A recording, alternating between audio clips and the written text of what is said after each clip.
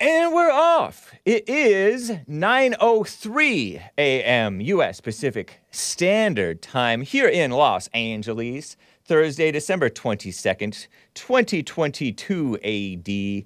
Streaming on YouTube, Rumble, various platforms. Let me check my Odyssey, make sure that... Yes, indeed. And we're going to have a fun guest for you guys today. Dylan Burns is back for part 3 on Hake. Nice.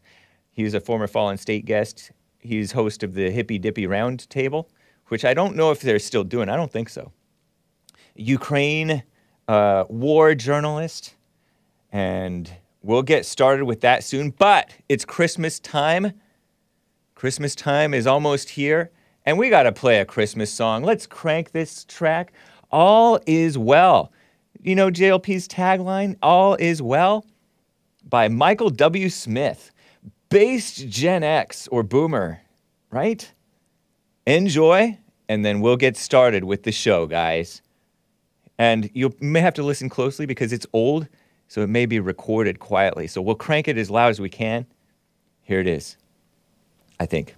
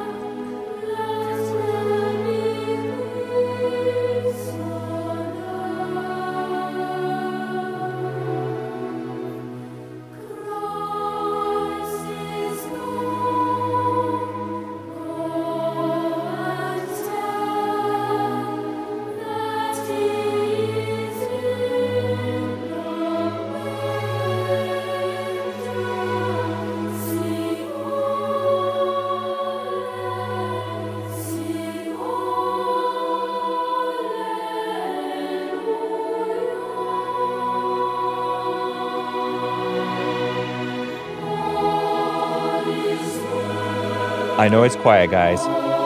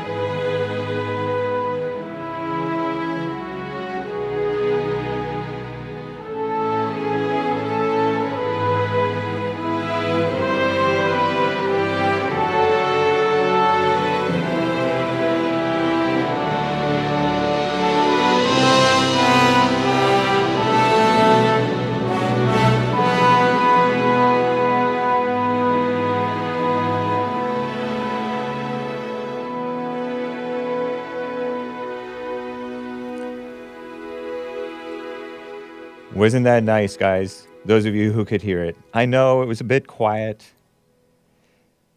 Well, guys, we're going to have a fun show for you guys.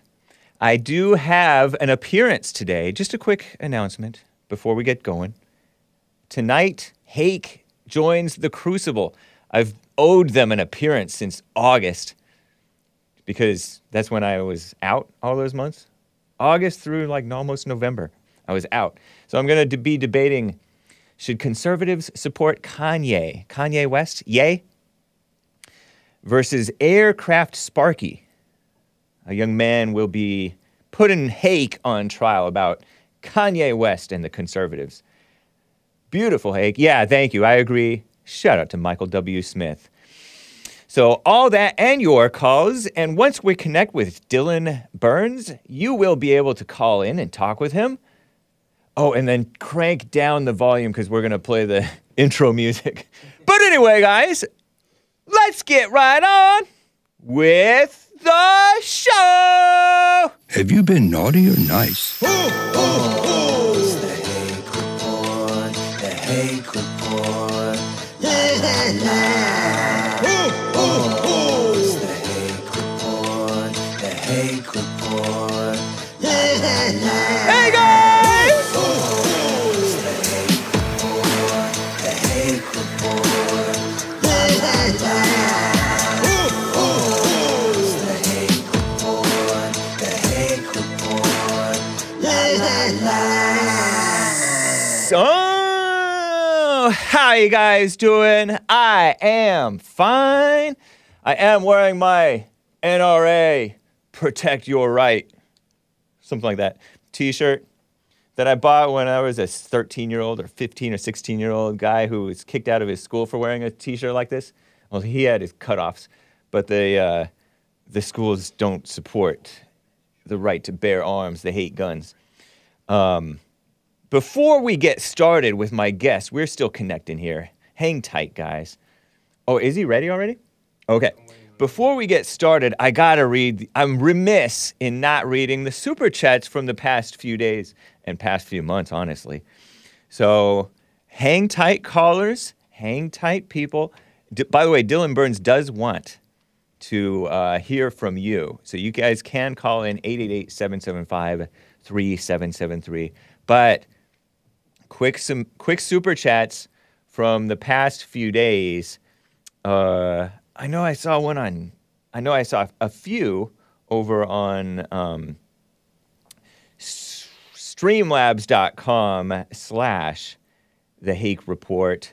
Base America First said, unsurprisingly, rhinos are so weak that they're giving up control before they even have it. McCarthy-McConnell plan to pass a $1.7 trillion budget before the new Congress convenes. They can pretend they didn't vote for it and then have no budget battles until next September. Huh. Base America First also says, good debate/after show on the nebulous Great Reset. YouTube posted Wikipedia as its expert reference on yesterday's stream the other day, a couple days ago. T-Jump, my debate opponent from the other day on Modern Day Debate, only cites the gold standard of experts and studies that agree with him. Epoch Times October article found widespread peer review fraud. Wow. Very interesting. Thank you, Based America First. And Carver says, Lord Goodhair made T-Jump into a T-Chump. Have some Little Caesars to celebrate. Well, thank you. Appreciate that. And I think that are we connected now? Is that him? Is that him? Is it a frozen picture or is it him? Dylan Burns, are you there? Oh. Hey, I think we hear him. Okay, and press 1 in the chat if you hear him. Press 2 if you do not hear him. How you doing, Dylan Burns? I'm doing okay. I'm back from Ukraine, back in the States. I'm back in my hometown in Maryland. I'm happy to be with family for this Christmas. Being surrounded by people I love and they love me. Being able to spend this time with them is really important to me, so I'm happy I'm back in the States. Right on, man. Welcome home, and Merry Christmas to you. Merry Christmas. You look like you're broadcasting from an attic. Can you show him on the screen? I know it's a little bit jumpy. Like your picture is almost frozen. Is your picture The picture's frozen? almost frozen. For me, it looks good, but it might be some problem with the connection. Okay. Yeah, true. Might be all that liberal infrastructure in Cali. I know. Or it could be on our end. Who knows what's going on? But let me introduce you to the people. This is Dylan Burns of Dylan Burns TV. He's returning as my guest for the third time on the Hake Report. Dylan Burns, Dylan Burns 1776 on Twitter. Dylan Burns TV on YouTube. He has other channels as well. And you can visit dylanburns.tv. A politically active young man, a Democrat, very interested and knowledgeable about foreign policy, very well read. Spent some months in Ukraine during this Ukraine war against Russia, working on a documentary as a pro-Ukraine journalist. So check him out. And today we will be talking about the U.S. support for Ukraine. I believe he says we should be supporting Ukraine. We're doing what we should be doing. And so although he agrees with the Democrats and rhinos who say we should be, it's a priority. And we'll also talk about Kanye West, also known as Ye, because he's been out spouting off on various different things. We may touch on Elon Musk's Twitter actions and maybe that Taliban ban on women's education over there in at least higher education, right? In Universities. Universities and secondary education. Right, over in Afghanistan. And Dylan Burns hopes to take your calls too, so feel free to call in 888-775-3773. He found you guys interesting last time. Yeah, you know what? I had such a lovely time last time. You know, you guys showed me a lot of love, especially that one guy. He was very nice to me. So I thought, I want to make sure that these kind people get another chance to talk to me if they want it. Indeed. I think that you're referring to Tat Face Joker. Yes, Tat Face. He's a very saintly man. Yeah. I think he's going places. Cussing for the Lord. He cussed on a family-friendly, children's-friendly Hake Report show. Would you consider your show children-friendly, Hake? Yeah, I try to keep it children's-friendly. I do sometimes say dumb, and I try to keep it lighthearted and friendly. And although I criticize harshly ladies and LGBT people and blacks and everybody, really, I do try to keep it classy and lovingly harsh criticism as much as I can. You like to make loving criticism of black people. Right. Indeed. Got you. You may recall Dylan Burns he appeared in January on The Fallen State and of this year, 2022. And January on the Hake Report, and in May on the Hake Report. So we have like a black screen looking at you, man. But we're gonna make do because I'm excited to talk with you. Maybe if I turn on my camera, turn it on and off again, maybe that'll help. That may help. Okay, cool. Hopefully, or it'll go terribly wrong and Discord will crash. I know. Hopefully not. And it went terribly wrong and Discord crashed. Yeah, we are connecting through Discord. Did it? Yes, it did. I can hear you, though. Yes, it did immediately. I can hear him, but he can't hear me. So, guys, Dylan Burns has hosted Hake on the Hippy Dippy Round Table. Hopefully he doesn't cuss. On the Hippy Dippy Round Table quite a number of times. So I appreciate him having me on. Very liberal guy. Oh, you muted him? Okay. You can unmute him, I guess, because I don't think he'll cuss. He's a Christian. Hippy Dippy Round Table, we talked about a whole bunch of different things.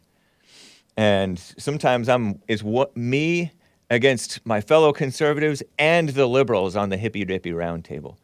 And so he hosted that for quite some time. I don't know if he's still doing Hippy Dippy Round Tables. It's like 8 people all debating for 3.5 hours. And it's a great format if you can hang that long. Very cool. So he has disconnected for a second here, and I don't know if it's not my fault. It's not my fault. Let me get to more super chats because I'm so remiss in not reading those super chats, guys. Uh, Lin Yen Chin said, quote, he 2 days ago, he gave this super chat. I vaguely remember being 3 years old and only having base impulses relating to enjoyment of food and comfort of family. Actually, thinking only started around age 4. Thinking, he says, started around age 4. Thoughts do not come before emotions. Emotions cause thoughts to form, and they work together as one. I think it's a vicious circle, Lin Yen Chin. Are you back, Dylan Burns? Back. I'm not gonna press any buttons this time. I tried to fix it, but it just resulted in a crash. So I think it's probably on my end. Okay. I've got this janky computer that I use throughout all of Ukraine, so that might explain why it's not working too well. Well, no worries, man. We'll just show. I guess you could show that screen. Well, I don't know. He's trying. We're trying, guys. Try my best. So, man, you were in. How many months did you spend in Ukraine? About 4 or 5 months, something around that time. Wow. And you went into. Did you go into any hairy areas? Is the whole thing kind of at risk?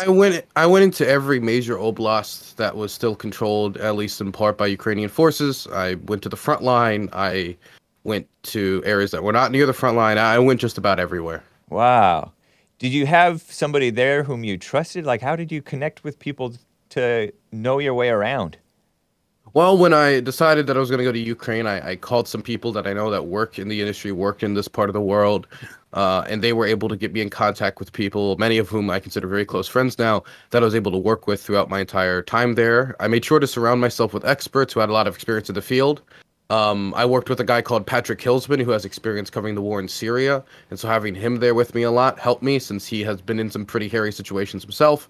I also was with people who had former military experience, so, you know, people who have been in combat situations before. I was with other war journalists, and so I surrounded myself with people that I knew had experience, knew that they could help me if we got into a scary situation, and I trusted them, and they trusted me, and we were able to get through it.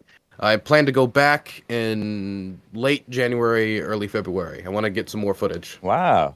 And so you're working on a documentary that you'll be putting out when?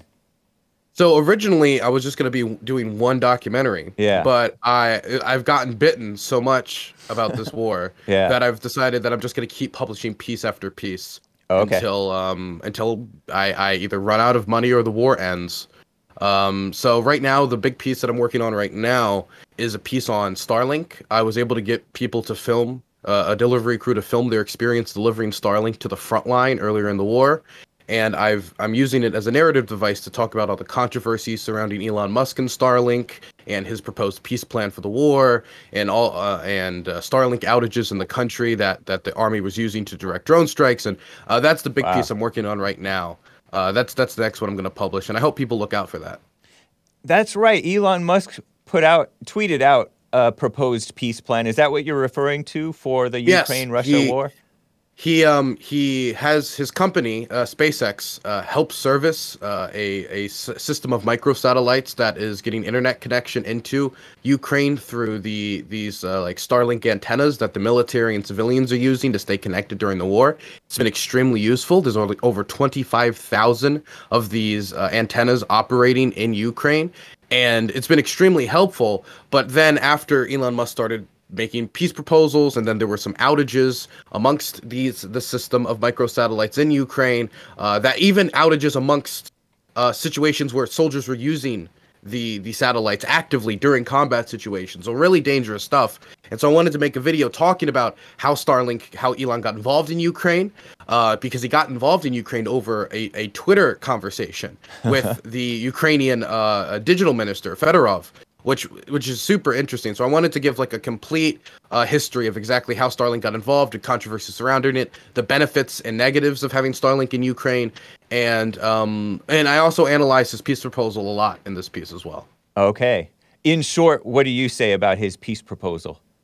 I think that it's well-intentioned, but it's based off of A, some faulty history where I don't know where he got it when he talks about Eastern Ukraine, and B, it's also kind of a pipe dream where some things like sound good on paper, like when he says, "Oh, let's just redo the referendums." Well, how do you redo the referendums when it's under Russian control? And so far, the Russians have had, have been very clear that they've been very obvious that they've been rubber stamping these things, that they're not being run fairly.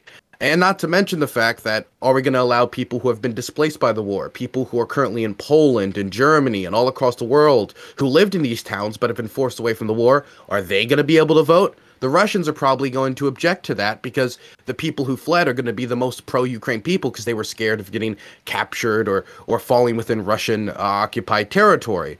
There's also the dangers of hosting referendums in war zones, period.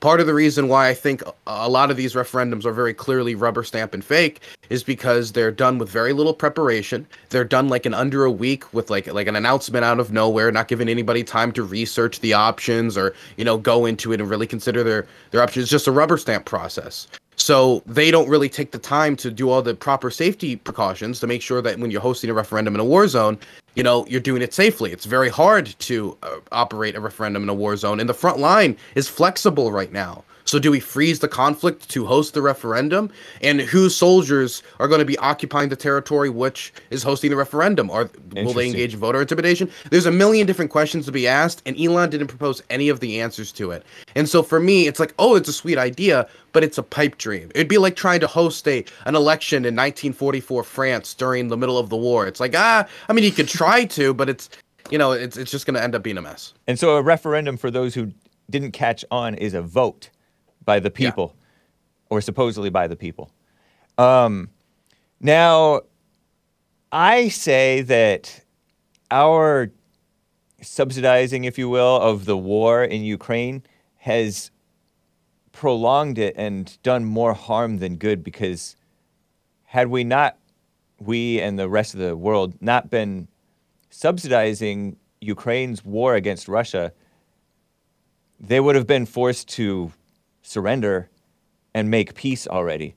Or that's basically my sense about it. Am I wrong about that? What is bad about that?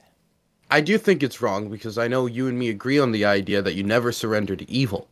That the struggle against evil is something that is constant, Hake. And the goals of the Russian war effort are evil goals, where they're trying to take away people's freedom to speak their language.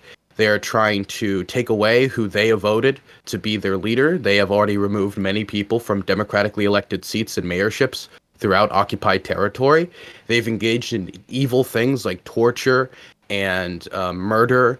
And in some instances, even though like the research on this is a lot less concrete, but from my personal conversations with people, there've been claims of rape by the Russian army. There's been documented instances of looting, and the government has been a lot of times pretty open about these crimes. Like when the Russians filmed their execution of somebody with a sledgehammer, posted it online, and then sent a sledgehammer with their military logo of the Wagner Group to an EU representative. They're very open about this. They're not very bashful about this type of evil behavior. And so we could say like, oh, well, maybe the violence would stop if Ukraine ran out of ammunition, right? I don't think that's necessarily true, because the violence hasn't stopped over the last 8 years in the Donbass and occupied territory for the civilians who have been tortured and kidnapped and have disappeared, never to be found again until like a year later in some ditch, just their bones and like little pieces of the clothing.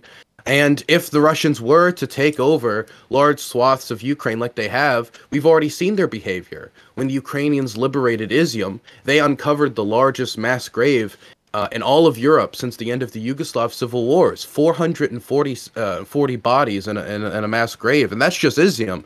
I've been to the Bucha mass grave. I've been to the other ones. These are some really horrific, evil actions. And those took place amidst this war, though, right? Yes, it took place amidst this war. But as we saw earlier, before the war commenced, the United States, and I didn't give it much credence at the time, they talked about how the Russians were making kill lists.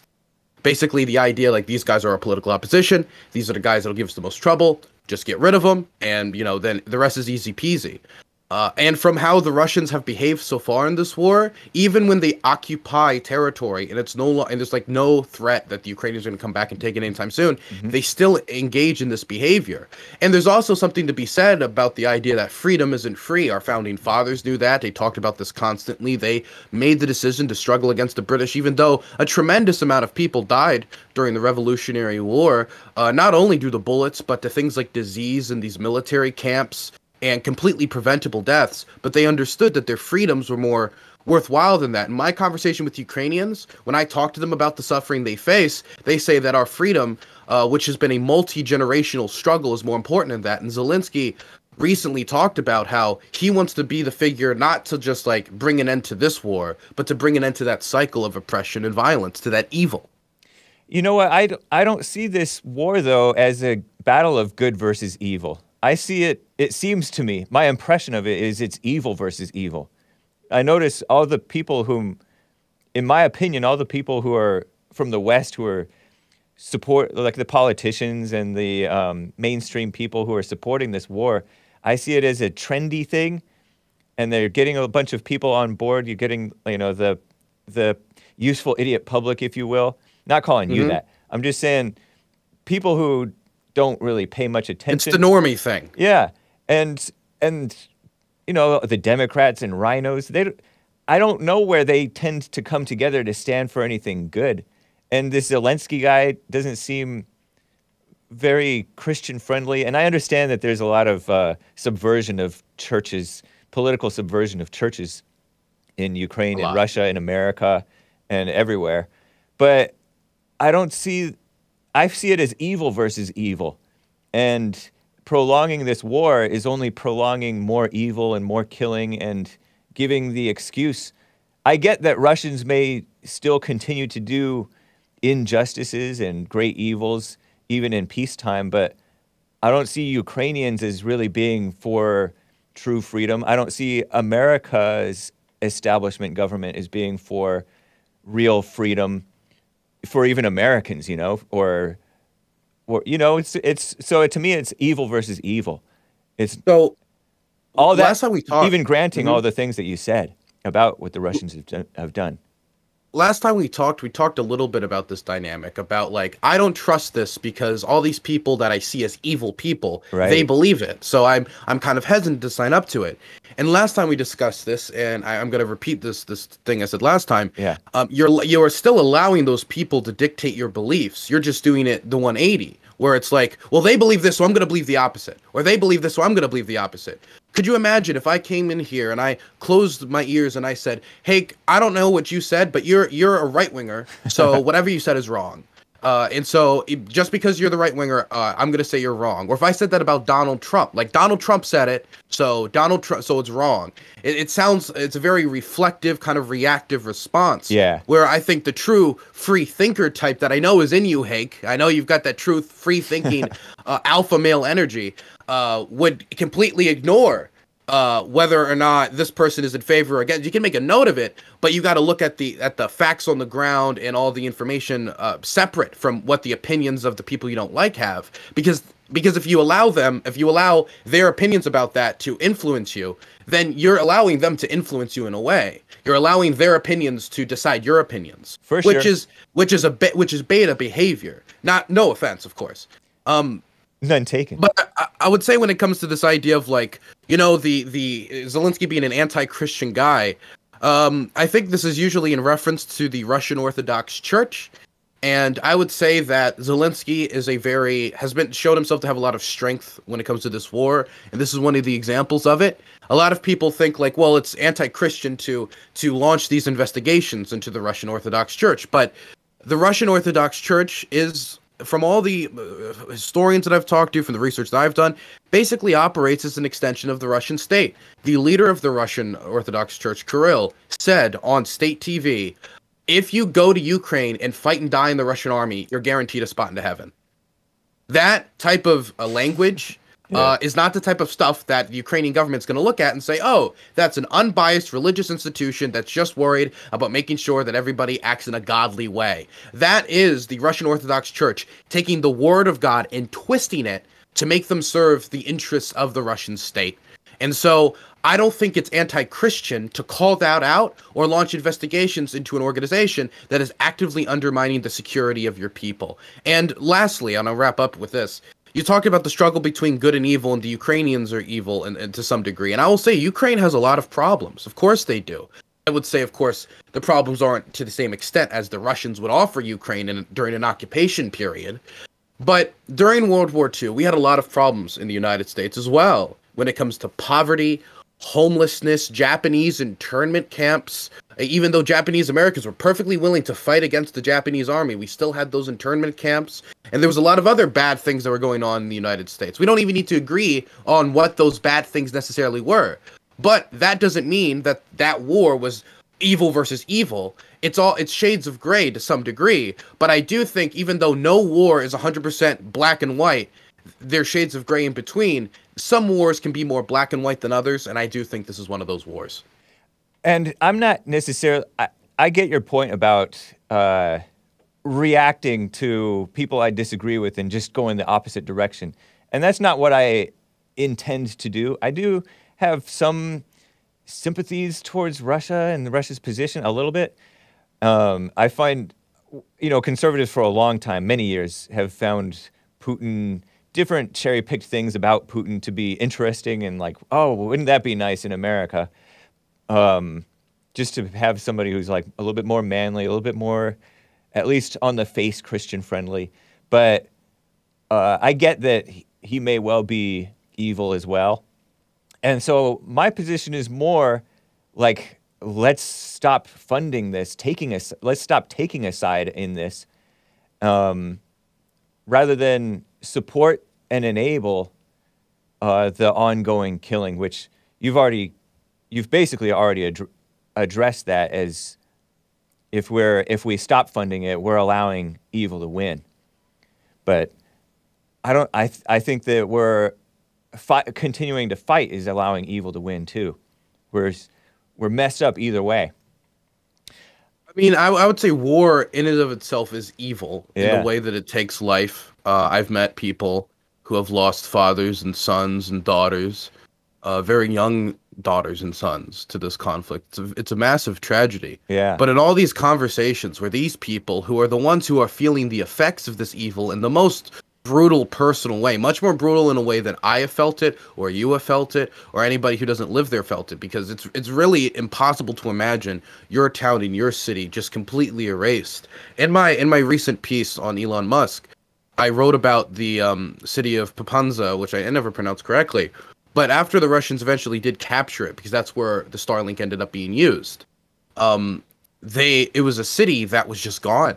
As in, every building was completely unusable, and the occupation forces announced, we are just not going to rebuild it. This city is just gone. It once was a city, it no longer is. And that is an amazing thing to really try to process. Like, you just walk back home like years after, and the place where your city used to stand, just gone. Your school, your preschool, your grocery store, your everything gone. It's an insane thing to process. But I've talked to these people, and even the people who have lost everything, never in any of the conversations did it ever end with, I think it's time to give them this. It's time to give them the Donbass. It's time to give them, maybe we should get rid of Zelensky and allow them to occupy the country. Maybe every single one who have felt the most brutal effects of this evil are also the ones that are the most steadfast in continuing the struggle. And so who am I to speak on their behalf and say that, oh, you've had too much suffering, I know better than you, the person who is going to have to deal with the loss of freedom if they lose. Yeah, but like the allowing victims, and those are victims, to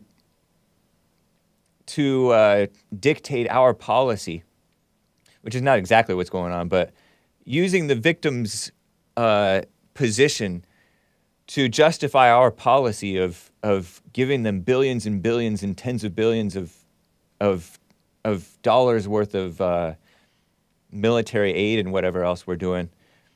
To me, that's not a justification, because this is the way of the world. It's people get taken over, and like I said, those horrors that you described are in part because this war has been allowed to drag on because we've enabled it to drag on. So that's still my position, man. And the callers can call in 888-775-3773. You mentioned World War II and how that is another war that I see maybe as evil versus evil. I don't know much about history. I think that you probably know a lot more than I do about it, at least the specifics and all that stuff. But my general sense is, I suppose that the Revolutionary War was a good thing. It got us our independence, and I appreciate the founders. Why are the founders not evil? I don't know. I don't consider them. I don't know why they're not evil, and they may well have been evil, but okay. I don't see that. I don't see the more recent wars since then, maybe any of them, I don't know, as having been good for America or good for the world. And I'm not like an all-out, always anti-war guy at all. I've never been like that. I've seen that there's a time to fight and everything. But I don't see those things. I don't see the so-called Civil War as having been good for us. The World War I and II, it may have made us rich and raised our profile in the world, maybe. But I don't see those as having been good for America or the world. So what war, just like, so I know that this isn't just like that you would apply to every war, right? But is there any war that you would say, this was the good war that I think was worth fighting? My basic assumption, I have never questioned the Revolutionary War, America's war of independence. But you don't know if the founders were evil. I don't think of them as evil. I would say no, they weren't. I don't know. I mean, everybody has evil in them, so you can find evil in all sides, of course. So I would say that when you say, like, do you allow the victims to determine, like, when you're talking about the victims to determine the punishment for a crime in law, I understand the logic behind the victims obviously can't be the rational ones to decide this. Right. But when you're talking about the victims trying to decide their own future, which is what would happen depending on the amount of aid they get and whether if they continue to fight the war, I do think that's different, because the difference between the first instance where it's like a crime is like this person's going to prison probably no matter what, so it's not like this person can continue to have an effect on this person's life. But the Russians, just because we stop sending aid doesn't mean the Russians necessarily stop, or if we sign a peace agreement that the Russians necessarily stop. I think a lot of people are under this idea that, like, well, we're going to sign this peace agreement, and this peace agreement is going to be the really cool peace agreement that stays, and, like, there's not going to be another war. But there've been other peace agreements in this war before. There's been other peace agreements that Russia's violated before. The Russians said before invading Ukraine that they weren't going to, that it was just training exercises. And so I also want to make sure that the ending point of this war is not kicking the can down the road, the breaking of the cycle, because what we could do is we could get emotional, or as you would say, act like a woman maybe. We would get emotional, and our emotions to just stop the fighting right now, all we've done is delay it and make it happen 5 years from now, and then the problem will be resolved in the future, not now. When most Ukrainians seem to be like, you know, rip the Band-Aid off, let's deal this, get with it done now, instead of like waiting to pass the struggle down to their kids, which nobody wants to pass down war to their children. You know, this reminds me of sort of like the world's policeman stuff. We were criticized as trying to be the world's policeman in the Middle East, for example, with, you know, terrorism affecting and genocides and all these things affecting innocent people in different parts of the world. And we swoop in out of love of what's right. But I don't see us loving what's right at home. You know, we have the immigration situation out of control. We're acting like we're such do-gooders with other people's lives, and who knows what good we're actually doing, because without question, no matter what we're doing to support, the killing is continuing. And you're talking about what would they do if we were to stop funding them. We don't really know what they would do. Maybe you do. Maybe you have a better idea. I'm sure you have a better idea than I have. But I think is that really worse than what's going on now? And we need to be, there's no integrity at home, so I really don't trust the integrity of the people who are saying that we should be, other than you, but I do question your good judgment, other than why we should be supporting these people. Again, I never look at it like, do I trust this government official when he tells me his intentions? Because I think people's intentions can be in very bad places, and it can still be for a good cause. An example would be, let's say I want to fight the Nazis. I would say that's a good cause, right?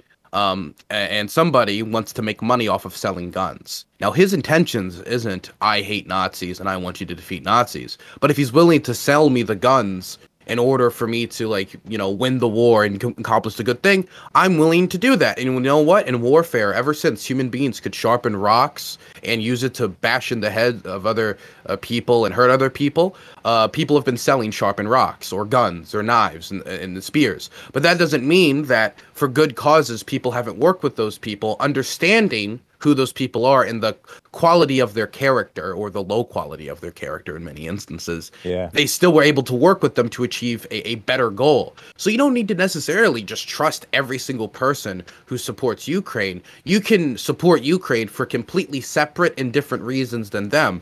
And as for the question about the world police, if we were to compare the operation in Afghanistan, which cost, I would say, what, like $2 trillion, or if we talk about the operation in Iraq, which cost, I don't even know how much, but we'll just both say a lot of money, right? Yeah. The amount of stuff we've gotten, the amount of success that our aid has gotten in Ukraine in comparison, and successes against what is supposedly the second most powerful military in the world, it's a lot of bang for the buck. This isn't a situation where, oh, we're about to leave and the whole government collapses because it's so corrupt and nobody wants to fight and there's no morale, as we saw in Afghanistan. Right. The reason why the majority of Americans support Ukraine and love Ukraine is not only because of the brutality, because they support their fragile democracy, or they think their struggle is righteous, is because they see that they're winning and they have the ability and willpower to win. Because if they didn't have the willpower, then the Russians would have taken Kiev at the start and the whole country would have collapsed. But people grabbed up guns, took Molotov cocktails. They were willing to fight street by street in their own neighborhoods if possible. So I think that people see that willpower and see that ability to win, and people support it. In fact, after the victory at Kupiansk and Lyman and the victory at Kherson, all these victories that Ukraine has picked up since we last talked, I was even there during the start of the Kherson counteroffensive. It was incredibly violent that day. I think the actual amount of Americans who support sending aid to Ukraine has increased after those offensives, because Americans see, oh, we like winners. As an American, we love to see people win, and we like to be on the winning side. And we see that the Ukrainians can win. So when people say, oh, is this aid helping? If the goal is victory over an oppressive force, absolutely. I think I agree with MacArthur when he said you enter a war to win. You know, I don't see Ukraine, I could be wrong, but my overall impression of Ukraine is not that they're winning, but that both they and Russia are losing. I do respect what I hear, if it's true, of the fact that Ukrainians seem to have the will to fight. I just wish that they could take care of themselves and we start to finally take care of ourselves. You know, you mentioned killing the Nazis, and we want to get to this Kanye topic. Did you support fighting the Nazis in that war? You said like both sides were evil. Right. I'm personally, I know it's a little controversial, but I'm very anti-Hitler. Right. But I'm also anti-commie. And I don't think that killing the Nazis and killing the commies really did that much good, because the war is really spiritual. And spiritually, our country has been subverted very immorally by communists and just evil in general. And so there was a famous General Patton, I think, who said that we should have continued and gone after the communists, but we didn't. And I don't know if fighting against the communists during that war would have done much, because really at home, our hearts have gotten just in my mind, all the more perverse and evil. And our country's really rotting. Like, I have a question. Before we get to Kanye, I have a call or two to get to. But I will say just one thing. Yeah. Is whether you believe in God or don't believe in God, the crimes of the Nazi regime were the furthest thing from God's light you could possibly imagine, if you have that image of like the type of love that he shared. When we talk about like the experiments of Joseph Mengele, of just seeing how long Jews could freeze before they died, right? Putting them in ice water, or trying to attach Jews to each other to make these like weird abominations, right? Trying to play God, as their like flesh decayed, or the gas chambers, or any of these things. That I would say that no matter what bad things the United States were doing at the time, I don't think it all could be comparable to the crimes of Adolf Hitler. And I think it's a good thing that he's gone, because his goals was world domination to some degree under a regime that would have exterminated millions, possibly, I mean, if he got really good control on like other areas, possibly billions of people. He didn't really seem to care how many he killed. He designed like divisions of criminals and poachers to just wipe out villages in Russia, because his plan was global extermination. I don't know what the real history is. I don't really take a position on that, but I don't really compare evils. Wait, when you say don't take a position, you mean like don't take a position on like Hitler, or like the war? In terms of the facts of what you just rattled off, about what gotcha. Mengele. I don't know what Mengele did, and I don't say that he did or didn't do, and I don't, I just haven't looked into it, and I'm not really interested in it. Okay. I'm interested in present day evil that we're dealing with now, and the people who are pushing evil today, such as abortion and all these other things. I know you support abortion, but at least it's just on some level. But these people who push evil today and lies today and fake news today are the ones who are pointing to slavery and history and racism and World War II and Nazis, and calling like normal, ordinary, decent people Nazis and racists and stuff. So, like, the evil people today are pointing to evil of the past, trying to distract from the evil that they're doing right now. So, like, that's why I'm not that interested in history, or even on some level, like, present-day news journalism. I say, yes, this happened according to the reports, but I'm like, I wasn't there. I don't know what actually happened. I don't know what the motivations were. I don't know what other people did that is not covered. Because there's a lot of cherry-picked things and caricatured. So you're very like agnostic on like the Holocaust and like the war and everything, or like you just don't like, not that interested in it. I believe, like, if I found information that I trusted, then I would be more interested in it. I am interested in stories. I read Killing the SS by Bill O'Reilly, the great Bill O'Reilly, and that was an interesting book. It was the first time of me reading a book in quite some time. But yeah, I'm just more interested in stuff that that I see around me, like the spirits of the people, because I can't see what those people were really like because they're dead now. I would say like studying history is super important to understand not only present day, because the ripple effects of history affect us today.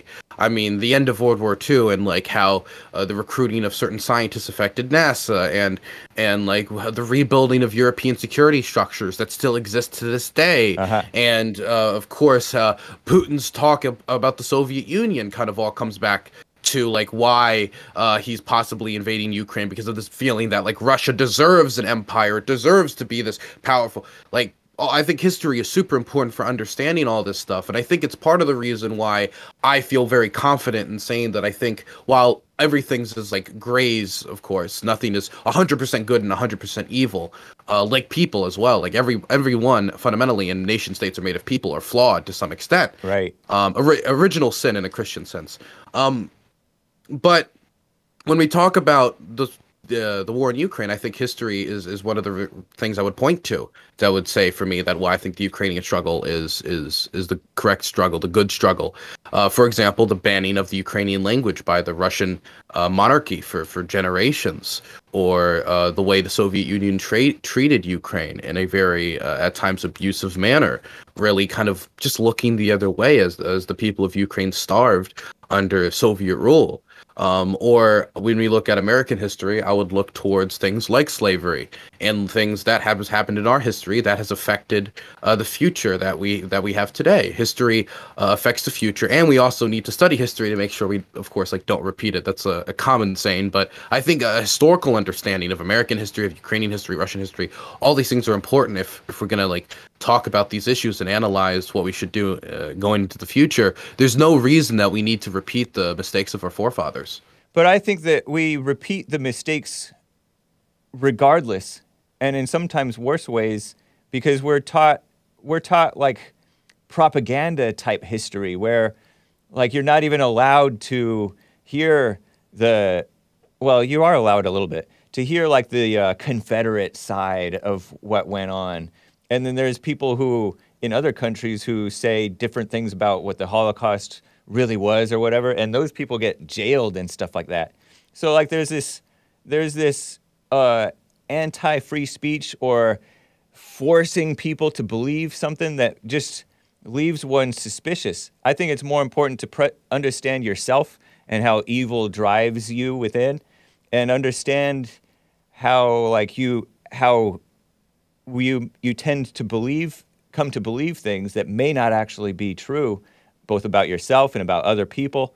Because people live in their imaginations who know history, and there's wildly different conclusions from different people about history, and just as there are wildly different views of reality today.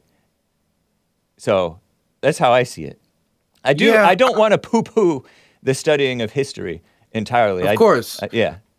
I guess like when we look at these countries that have like banned, for example, Holocaust denial and stuff like that. Yeah. These are countries that have been most brutally affected by the Holocaust. I understand Germany it. obviously being that. And so while I won't agree with it, we live in the United States where if you want to, you can deny the Holocaust. I would advise against it because the Holocaust happened. And it is a really bad thing to say, but you're allowed to like do research into it. Nobody's gonna arrest you if you like Google all the facts of the Holocaust and look into the gas chambers and stuff like that. People might not want to employ you if you start tweeting out Holocaust didn't happen, XD, then maybe that'll affect your life, obviously. But you're allowed to look into these things. And the thing is, a lot of people, tens of thousands of people, have tried to like create. To try to like dig up history to try to justify the Confederate cause or try to justify the Holocaust. Of course, there's like the Daughters of the Confederacy for the Confederates, and there's of course a lot of historians or quote unquote historians who have tried to deny the Holocaust. But they always come up short because the historical truth is just not there. There's just not anything to grab onto to like justify this message. I know there was a lot of people growing up trying to defend the Confederate flag and the history of the Confederacy, but ultimately like they were unable to because the history was just not there to do it. And so I would say that if you wanted to defend these things or say maybe there's a good case to be made there, you live in the United States, you can go freely research these things and figure it out. You read that Hunting the SS book, maybe next book could be a few Civil War books or some books on the Holocaust. You know, you mentioned Google though, and Google itself like prioritizes and manipulates results from what I understand. You're not going to get the real news even from Google anymore. So like you could use Tor, DuckDuckGo. I mean, ultimately, you can pull yourself up by your bootstraps. Right? True. Let's get to a call or two. How about that? We're coming up on the top of the hour. Appreciate you joining me. This is Dylan Burns of Dylan Burns TV. And he went to Ukraine, spent quite a bit of time in Ukraine, and he's a Democrat, politically active young man over back east. Maryland, is it? Is it Maryland? Maryland. I live up near Prince George's County, outside of D.C. Okay. Let's get to Art in Ohio, who wants to talk about the Ukraine thing. Art in Ohio, thank you for calling and holding. You're on with Dylan Burns. Dylan, I want to ask you, do do you smell what the art is cooking? Do Okay. I smell what the first art thing- is cooking? Artie Art Yeah. Do you? Yeah. Gotcha. from Ohio. And yeah. First thing first is I'm just sitting back. Come close and, to your phone, man. You sound like you're on a speakerphone or something. No, I'm in the bathroom. or Oh, whatnot. don't be in the So I'm just- bathroom. The heck? Okay, let me come out the bathroom. Okay. It's too let me echoey go. and muffled All sounding. right. Okay, so first thing first, I'm just sitting here looking at my triceps and these biceps, Hake, and every time I hear a baby killing liberal talking about they support abortion or whatnot, I just want to go off the top ropes and hit them with the people's elbow.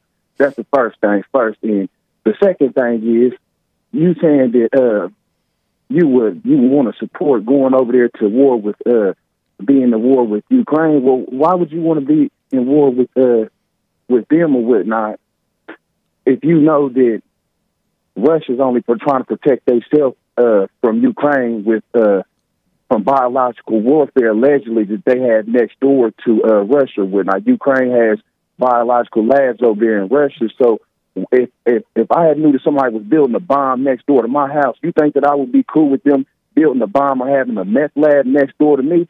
So why would I be comfortable? Why would I be mad at Russia for trying to protect themselves from something like that? That's the first thing first. Second thing is, I have to talk to you in a couple minutes. I'm on the phone. Okay, second, thank you.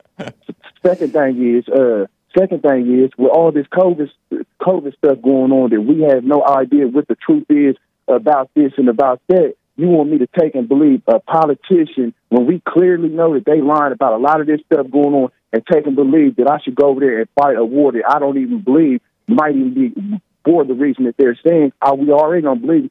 Second is we already have a problem over here with the border or whatnot, and they clearly showing that they're derelict of duty and they don't have any common sense or know how to deal with stuff going on their own home turf. But you want me to believe they have the best interest for Ukraine or whatnot. So let me hear what you got to say about that. So as for the people's elbow, I'm going to do the diamond cutter for planned abortion, for Planned Parenthood in response. Mm-hmm. But I'm a huge wrestling fan. I watch AEW constantly.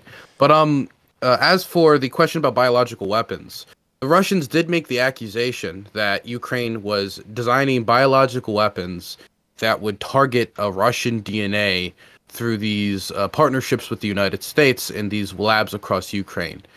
They have yet to substantiate any of those claims. They have yet to provide any evidence for those claims. And the evidence that they have tried to provide is not conclusive and quite frankly just looks very fabricated. I really, before we start judging Ukraine for questions about weapons of mass destruction, I think as Americans we know better than anyone about how nations can lie about weapons of mass destruction to invade countries.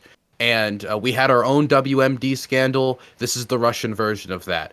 The only difference is Ukraine never even pretended or attempted these types of programs that I'm aware of. They do weapons they don't do weapons biological research as far as I'm aware. They do biological research like most countries do, but the Russians have yet to substantiate that claim. As for trusting politicians who lie, you don't need to necessarily trust Joe Biden or Hillary Clinton or George Soros or any person you don't trust or whatever. You don't need to trust them. You don't need to trust mainstream media either.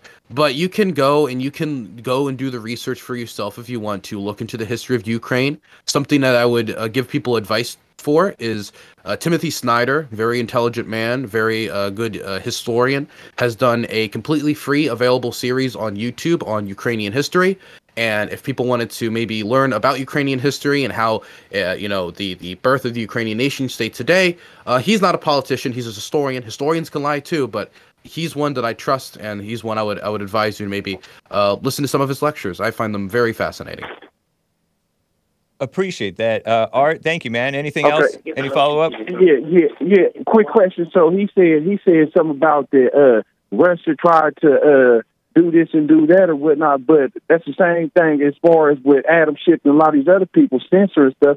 Well, if they trying to, Russia was trying to put out the correct information, what happens when you got people over here, liberals, that are trying to censor him? And the second thing is that, yeah, I do need to trust you. If I'm dropping my kid off at the daycare, I need to trust you to make sure that when I'm dropping my kid off there in a safe hands. So if I'm a warrior or I'm going to war for a country, America, when I need to trust the people that I'm going to war, so I know that I'm going to war for the right reason and not just going to war to lose my life for no reason or whatnot. And you clearly see that American soldiers should be aware and maybe skeptical about fighting for America when you just seen what happened with Brittany Griner and in the Bout situation. I would say, yeah, I can hear you. I would say, what was the first one again? It was about, the biological weapons. So I watch a lot of Russian state media. I do it because I think it's very important to know what. So how do you know which information you getting? Do you know if this is liberal? Is this Adam Schiff Russian news? Or because it's from Russian state websites. So I go to Russian state websites and I watch them. You can access them. But they are the ones making the claim about the biological weapon. So I would have to read the Russian state website's argument as to why they think biological weapons are being made to target Russian DNA. But I have to listen to them to know about the claim. And I listened to them, and they didn't provide any substantive evidence. And they could present it to the UN. They could present it to some international court. They could present it to foreign reporters, and they could try to bring it in to convince people. They could try any of this stuff, but they don't. They don't talk about it at all anymore because no one believed them because they didn't have any evidence for it. And I think, as Americans, with our history with weapons of mass destruction claims, we should know better than anyone that these claims can absolutely be completely fraudulent and not correct. As for trusting politicians, I'm not asking for anybody to go fight and die who's listening right now in Ukraine. This is actually a situation where we don't need to send any of our young men to fight and die in Ukraine, and Biden has been explicit about not wanting to send young men and women to go fight and die in Ukraine. This is a question about aid, so I don't think you could ask a question about trusting politicians to send aid, but this isn't a question about sending anyone over there to die. Hey, well, real quick, one more, sorry about that, real quick.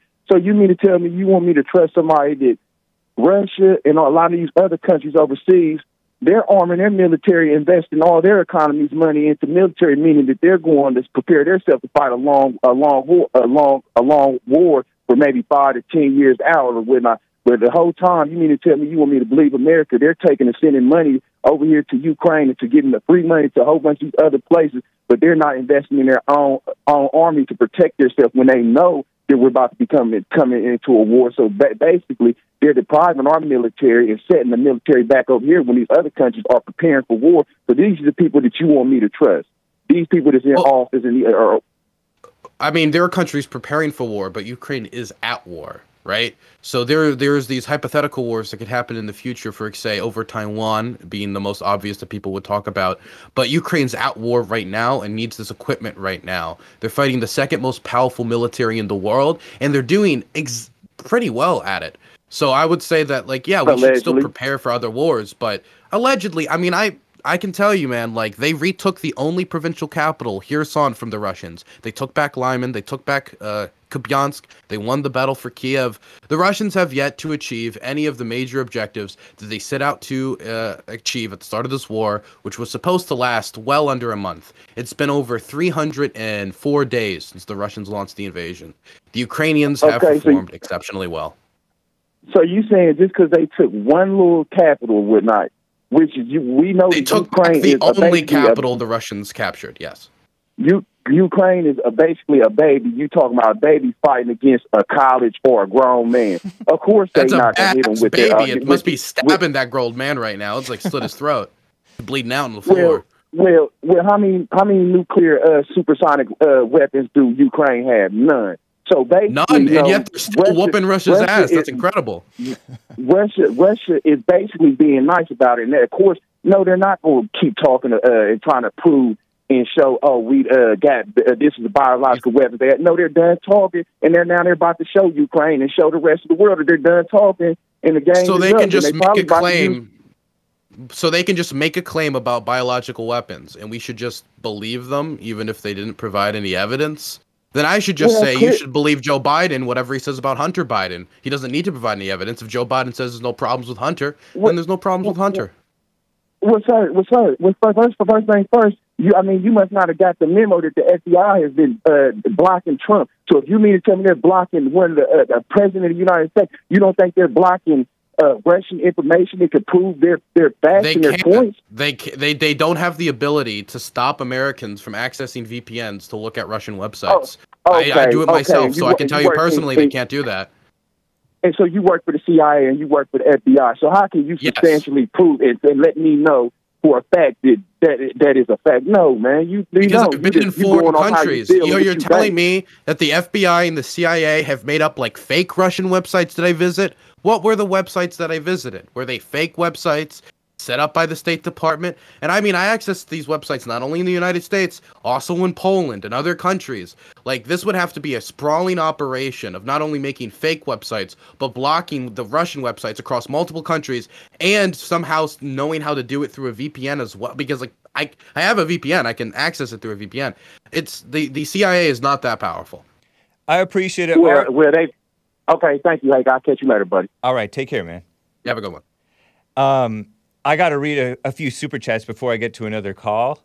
That's okay. Over on Odyssey, though, Commander Kim says, you're lying. There's plenty of evidence for the biolabs and the baby factories and the human trafficking and shell companies to launder money to Biden, Kerry, Clinton crime families. Their names are on the board of directors. It's not hidden. I don't know about those things, but do you know anything? Can you speak on those? There's no evidence, no substantial evidence that the Ukrainian government, and this was the Russian claim, that they designed bioweapons to target Russian DNA. Now, I could just point to the fact there's no evidence and ask for anybody to substantiate it. But, like, this is also something we could just think about for a moment. Russia and Ukraine have a lot of families that are intermingled across borders. How do you design a bioweapon to target Russian DNA in Ukraine? What's the gene split there when these people have done so much intermarrying and intermingling through hundreds of years? This would be like saying we're going to design a bioweapon in the United States to only target Italian DNA. It's like, okay, well, that would kill tens of millions of people within the United States. And we don't just kill Italians because there's so many people who have intermingled between Irish American families and German American families and Black American family. It doesn't make sense. It's a fantastical claim you would expect to see in a Marvel movie, not by the world's second most powerful superpower. All right. A diamond on D Live from Elijah says it's ironic the U.S. gives Ukraine weapons, but want to ban ours here at home. I support the Second Amendment. Nice. Elijah says with another diamond, I never heard about the Nazis stitching the Jewish people together. This has to do with the experience of Joseph Mengele. He was a particularly bad hombre, if I'm going to use your guys' language. He was a bad guy, very, very bad guy. I would advise people to go do.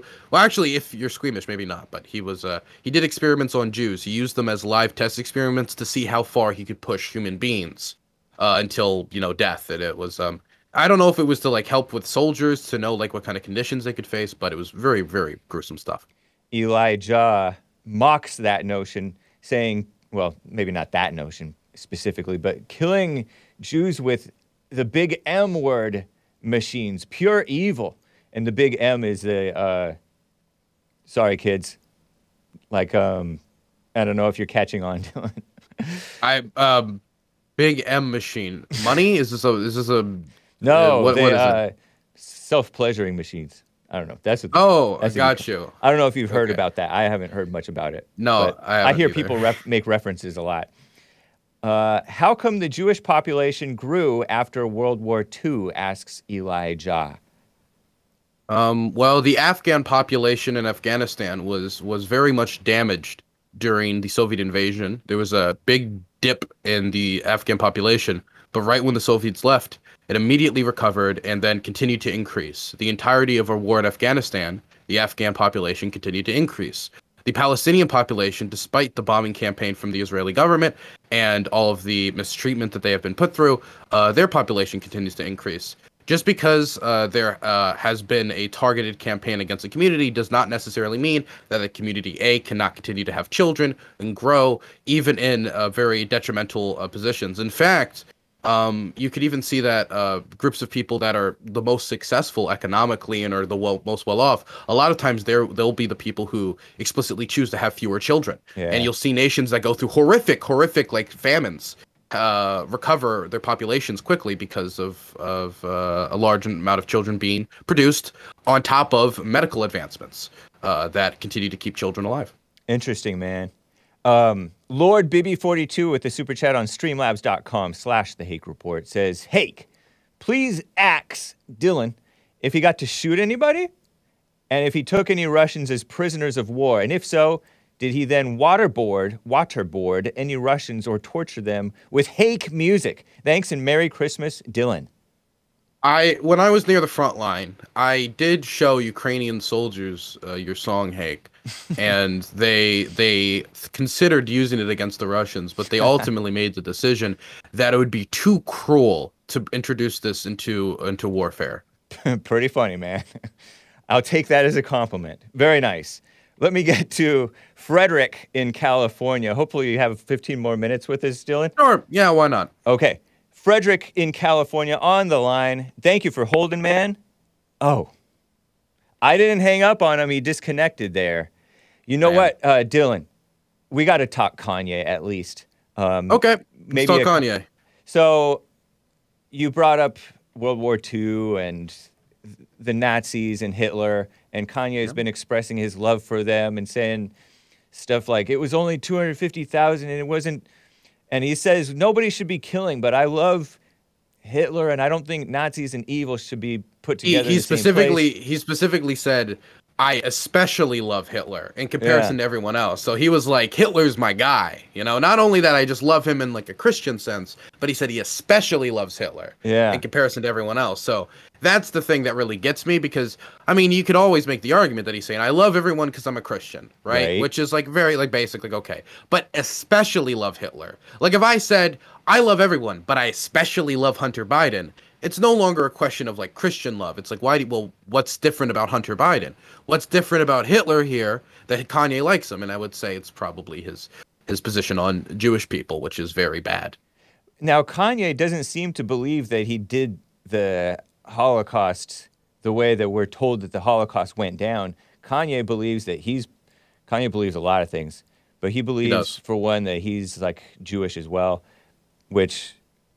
The real Jews is what he says. So there's like a the fake Black Jew and Hebrew there's Israelite a real stuff? Jew. Yeah, I think though. Yeah. Now, his love for Hitler is not based in killing Jews, at least not. By in the way, his mind, right? Can I just quickly say, isn't this conversation interesting that we're even having this conversation? Kanye West, we're talking about his love for Adolf Hitler. This is the real conversation we're having right now. Right.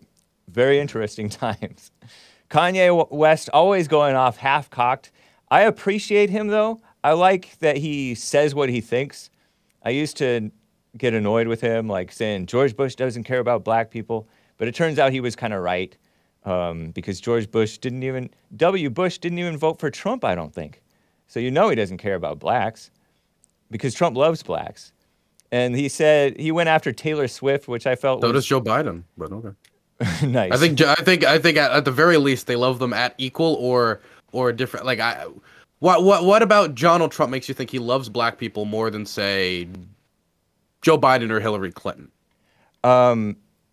Because Trump is more honest about this. Oh, you're racist. They're always saying you're racist. He doesn't fall for that racism thing. And he doesn't go around accusing people of racism except for black female journalists who ask him questions that kind of imply that he's racist. He calls them racist in response. But other than that, like he doesn't kiss up to the imaginary racism thing. Those other people do whom you named. So I feel that those people don't actually the imaginary racism thing. Oh yeah, you don't believe in racism, do you? Yeah, I mean I don't believe in it at all. It's so like if I right here said I hate black people, I see them and I'm like, not my thing. Yeah. Would that be racist? No, that's a taste that you've acquired, and it's based on either experience or judgment based on true or false things that you've learned about them. Okay. It's Let's no say it different took it from. as. Go ahead. Sorry, continue. I don't want to interrupt you. It's no different from all types of judgment and hatred that people have for one another. It's people either make true judgments or false judgments on one another, and they make those true or false judgments out of love or out of hate. And people can say facts with a hateful spirit, or they can say facts with a loving spirit. But oftentimes, people tell the truth out of love, like JLP, and he's accused of being racist or sexist or whatever, and he loves everybody. Let's say I took it a step further and said, you know what? I'm so sick of this group of people, black people, that I'm gonna go out and I'm gonna just try to eliminate them all. I'm gonna exterminate them. I'm gonna make camps. I'm gonna do the whole shebang. Yeah. Because I hate them and I want them gone because I believe my race is superior. Would that be racist? No, that would be a delusional person who is doing that. But I mean, the definition of racist, like when we talk about it in like Webster or any of these things, or how people use it, colloquially, it's the idea that you believe that your race is superior to the others, and you're viewing them in a negative way because of their race. Like their race is this, so you have negative prejudices towards them. That what I just described easily fits that definition, though. I know easily that it fits fits the definition that everyone uses. Yeah, it fits the definition, and everybody uses it. But the problem is that it's a distraction from your own evil or those people's own evil judgmental heart within.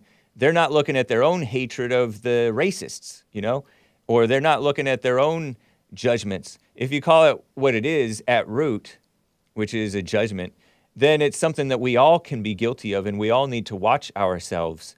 So then the people who are crying racism and anti-Semitism and sexism, those people are often some of the worst offenders of the hatred and judgment that they ascribe to other people.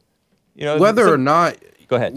Sorry to interrupt you, but like whether or not it is you determine it to be a distraction does not take away from the fact that it still could fulfill that definition. Like there could be different types of hatred. There could be hatred just like there could be religious hatred, there could be racist hatred, there could be hatred due to things as silly as height or eye color or height, but whatever. It could be any number of reasons for hatred, but racial hatred, which is racism, is a very real thing. Even if you think it's a distraction, which I would disagree with that, but even if you think that, you can still acknowledge that it's real. But I can distract you with something that's real. But you just called it as a type of hatred. And if we're trying to get to the root of things, racism is not a root of anything. It is a symptom or an illusion or an appearance of things rather than the root. People claim that racism is a root, when in actuality its hatred is more of a fungus. I know, but you know what I mean, man. I don't think it's an illusion, because I think we see people who easily fulfill these characteristics I've described about, who go out and try to act in racist ways, whether it's in hate crimes or it's how they carry themselves in their life or how they talk about other races. This is within every racial group in the United States. There are people who fulfill this definition when thinking about some other race. There's people in it. So you can say it's an illusion or a distraction if you want to, but I mean, I can see it in my physical reality, right? So it's at this point where I feel like we're kind of like splitting hairs here. Right. That's why we need to get at the root issue of hatred and judgment. Also, we got away from Kanye. Do you want to get back to it, or? Sure. Yeah. That's what Kanye is pushing, is whether he's wrong or right, which he may be wrong about a lot of things. He may be onto some things that are true. He's been pushing love. He says nobody should be killing anyone. We need love. We need morality. And he says his mind, which those three things are very refreshing. And I understand people's support for him on those things. I think somebody expressing love, it's okay to be happy about that. Somebody speaking confidently about what they think is truth. People love confidence. People love these things. Yeah. But people don't love Hitler in the way that Kanye loves Hitler. Not in a way of love every other human being sense, but in a especially I love Hitler sense. Mm-hmm. When Hitler, started one of the worst wars in human history, if not the worst war in human history, that brought tens of millions of people into the ground and led to an extermination campaign against Jewish people. And so Jewish people obviously are going to see somebody saying they especially love Hitler and posting images of like swastikas inside of Stars of David. And, you know, when he's being told by Alex Jones, like, you don't really mean that. What you really mean, and he's trying to pull him away from it. You can see Alex Jones very clearly trying to, like, give him life rafts. And he's popping every life raft and throwing it back in his direction. Saying, no, I especially love Hitler. I don't think I would ever say that I hate the Nazis. It's really bad to say such a thing. I especially love Hitler. And then he cast doubt on the Holocaust. That is, I think, something that is good to criticize. I do think that's something that's good to call out, even if it's caused by his own mental issues. It's still not really a complete excuse for the behavior he's engaged in. But his love for Hitler isn't based in the war that Hitler, according to you, started, or the extermination of Jews that everybody is saying, or most practically, well, everybody in the mainstream says that he did. Kanye's supposed love for Hitler, or love for admiration for him, is based on perhaps, he's opposed the negative, what he felt was negative Jewish influence in his country. And so that's what Kanye seems to like about Hitler, in that but Kanye himself has expressed what he thinks is tough love criticism of Jewish people who he feels has gotten away with being shysters of black rappers or something like that. But I don't really think there was really any negative Jewish influence in Germany. You don't, but Kanye does. Kanye does, but I think that Kanye, like Hitler, is using the Jews as a scapegoat. And I don't think the Jews, as Hitler accused, made them lose the First World War. There were many Jewish German soldiers who fought and died in service to Germany. There was no grand Jewish plot to bring down Germany to its knees and do all the things that Hitler accused the Jews of doing. There is no historical record of these things happening. And much of Hitler's delusions, whether it be about the Aryan super race of people of this ancient civilization, or his beliefs about weird pagan nonsense, or Heinrich Himmler's weird kind of occult castle where he handed out like club rings, all of the stuff that they believed in, their weird beliefs about Jews and the occult, it's all nonsense. Okay. And so I would say that Kanye's been caught up in that nonsense, whether it was due to his own mental issues or whatever. He has gotten caught up in it. And I don't think there's anything to compliment Hitler on when it comes to Jews. And there's no good reason to say that you especially love Hitler. All right, man. You know what? I got to get to Frederick in California. He's back on the line, and I think he's kind of on a similar topic as this. So, Frederick, you are on with Dylan Burns, Frederick in California. How you doing, Hake? Doing fine. Great. All right. Yes, we are going to stay on this topic because the war in Ukraine, Kanye, Hitler, all of them have the same enemy, and it's going to a one world order. These Jews own the Federal Reserve, and they start wars for the reason of printing money so we'll pay back interest. Period. Donald Trump added $27 trillion to the deficit when he was in office. They own all politicians. So anything you're talking about, they can start a war for any reason. So we got biolabs in 30 countries. Who's we? Been having them. America has biolabs in 30 countries, you're saying? Yes. All right, let's... We have United States Air Force bases in more countries than that. True. I believe that. So, So, with that being said, the Jewish people, Hitler was on something because the way they eat, they keep their money together. They create their own communities and societies where they censor or neglect, discriminate against everybody else, and nobody else can get into their faction. You got to be born a Jew. All right? So is there something wrong with that? Now you got a group of people. You got a group of, excuse me? Is there something wrong with keeping to your own community and discriminating against everybody else? Hitler seen they was draining the money from the economy putting it into other places. That's how they formed Israel in 1946, 47, 48, when Britain's alliance was over with from 1914 to 1948. Then they got Israel. Okay, now America's back in Israel with the Federal Reserve. Printed fake money. We built Israel. The Jews already over here campaigned in 1913 to get Woodrow Wilson during the night of Christmas to sign over Federal Reserve, the United States to the Federal Reserve. And about 20 years later, we went bankrupt in 1933. So we've been borrowing money. They put politics. They own the television, the telecommunications, ABC, NBC, BET, NAACP. I'm talking about Jacob Schiff, the Bacon Houses of London, Chase Manhattan, Goldman Sachs, Lehman Brothers, the American Express card, the Rothschilds. These 12 banks are going to have one unitary money system, and they're going to drain all our money where Mexico's dollars equal to ours. All right, let's hear It's from... a matter of time, and everybody's confused looking at the Jews.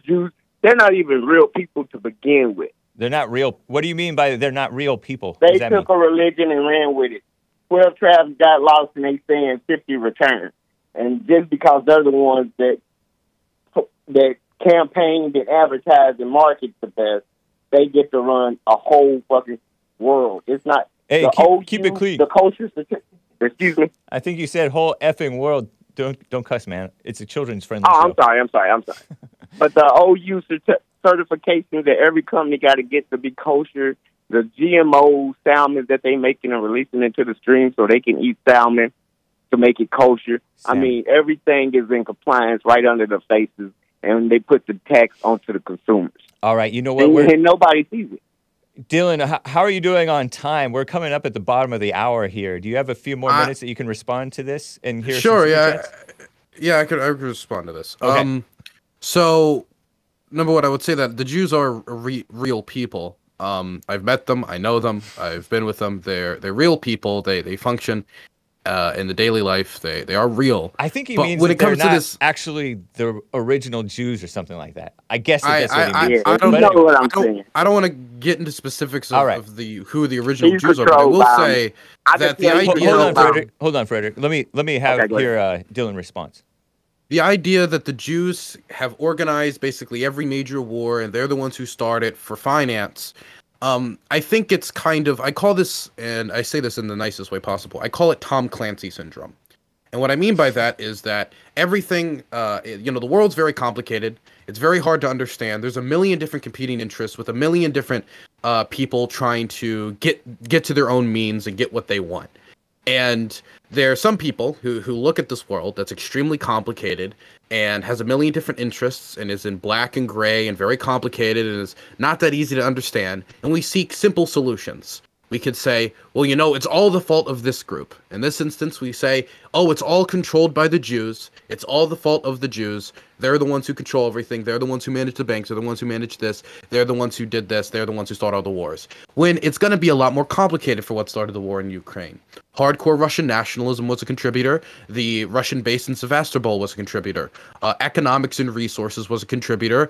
Ukrainian language and identity was probably a contributor. Hundreds of years of Ukrainian struggle for independence. And we're going to say that one religious group that isn't really even that predominant in Ukraine is the one who was able to start this war and push Vladimir Putin to do the invasion? Do we have any evidence of this? Do we have a paper trail? dominant in Do we have politics. audio recordings? We don't have any of that. I think that a lot of people want to think it was this one group of religious people because it's a lot easier to explain and honestly a lot probably simpler to wrap our heads around that it was them that did it all than it was a million different competing interests that clashed combined with human error. Honestly, the world is too complicated and there's too many moving parts for any one religious group, definitely a religious group that's such a small minority, to garner that much power around themselves and control the world like a giant chessboard. A million different people have tried to gain that amount of influence and a million different people have failed. The Jews did not start the war in Ukraine.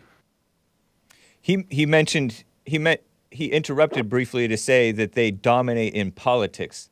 He says that this... And politicians do you consider them a religious group or an ethnic group, Frederick, or what? I consider them a fake Oh, and yeah, you said that plagiarized already. people. They're Well, then how okay if they're plagiarized. fake people? Then they're of no concern. They don't exist. No, if they run the world, they do exist. They under this facade. So are they that fake you or are can't they? speak of them. You can't speak about them. You They're can. a We're small speaking about them right percentage. now. Although Kanye is how getting can they- punished for Well, explain to going me hard how can they against. spread Well, money yeah, for because he wars, said but things can't- that were wrong. I mean, people don't want to work with anti-Semites, right? Because they make you look bad. If somebody smeared feces on the wall right next to me, I wouldn't want to work with them because they would make me look bad. But No, does that I mean that think there's institutional anti-Semitism- discrimination against people smearing feces on the wall? I mean, I guess kinda, but I mean, it's kind of deserved that you're gonna get that Okay, reaction let me if ask you you act this. silly. Let me ask you this. If the United States buy itself back from the Federal Reserve, would you think that would be wrong? I don't have a strong opinion on the Federal Reserve. It doesn't sound like You he would don't think it think- was wrong, would be wrong or right necessarily. Like he doesn't know. He doesn't have a strong opinion on that. Okay. Yeah, but that's the people that runs the Federal Reserve is the thing Kanye talking about. When he's saying all these Jews are his friends, the business partners, and the workings within them, they work in a system that's inclusive and exclusive for Christians and other people. So you'll never know the inner dealings of their families or their networks or their stocks trading. And he don't know that the money that they use in the United States Treasury to print from is just money that they don't have and banking on the interest that's coming back that they don't even have yet. So they're going to stay in power as long as we have a Federal Reserve.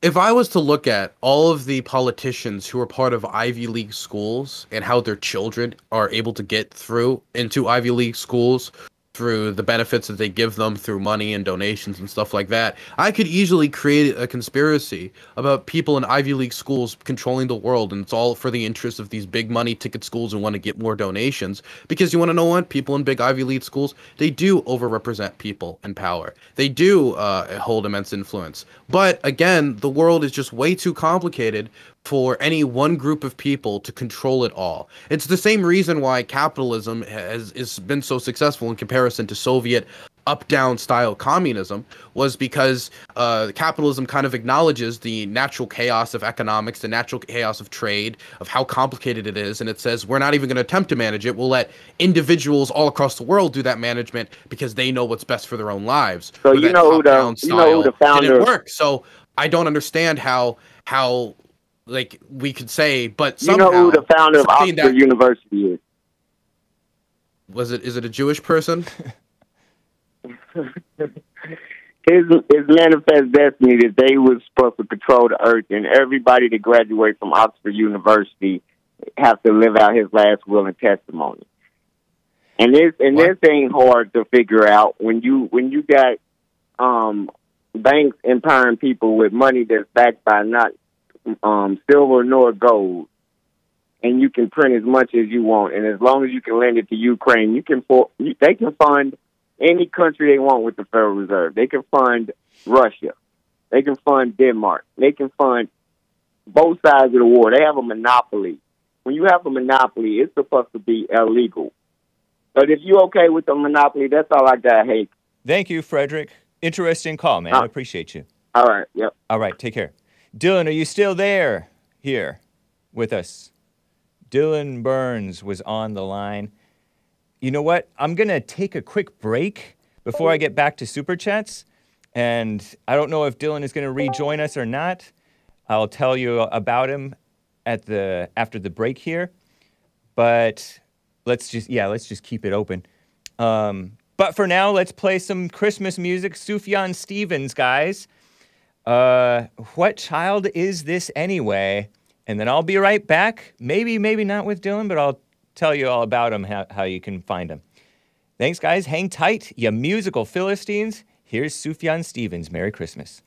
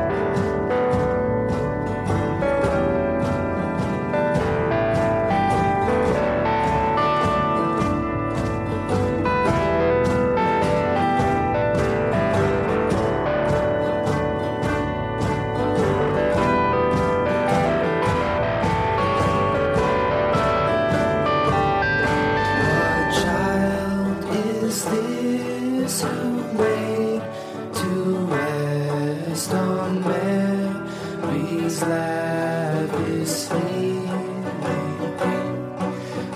Angels greet with anthem sweet, while shepherds watch our keeping.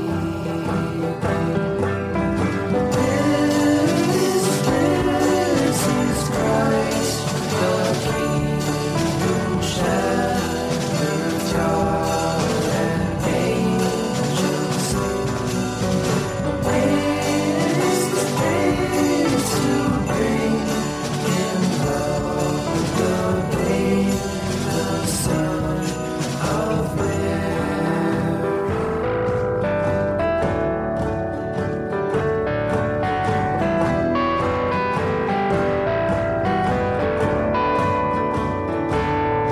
Why lies he in such mean estate, where ox and ass are feeding?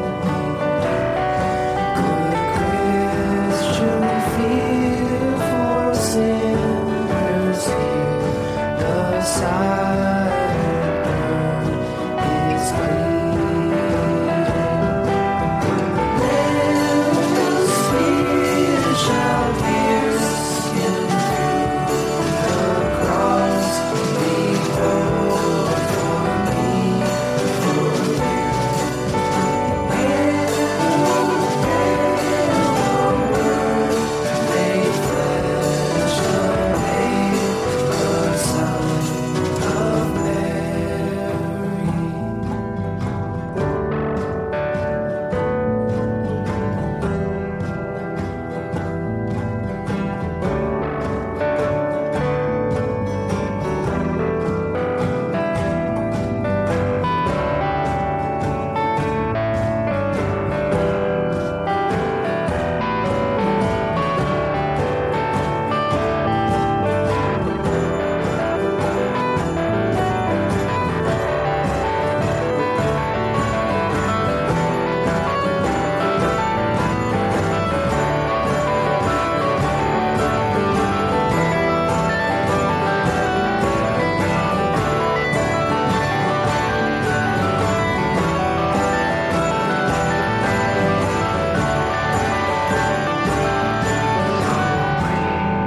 Him incense, gold, and myrrh, come peasant king to own him. The King of Kings salvation brings, let loving hearts enthrone him.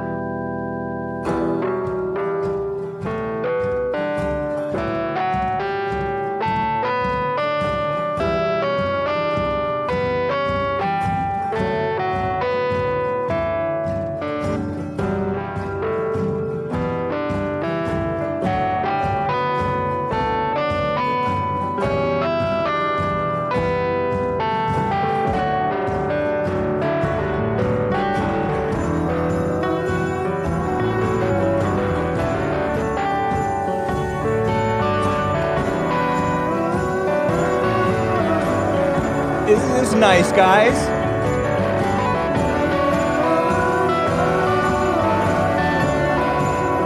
We'll be back soon to close up with Dylan, I think. Merry Christmas. From Liberal, Sufjan Stevens.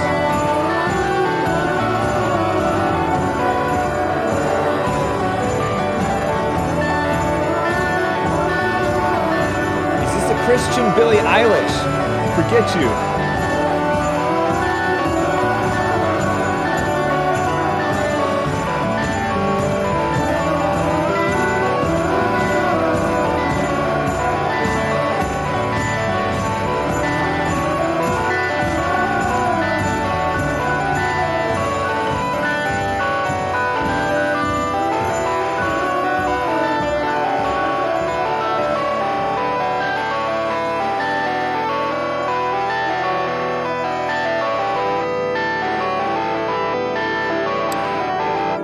Pardon me while I have this strange interlude.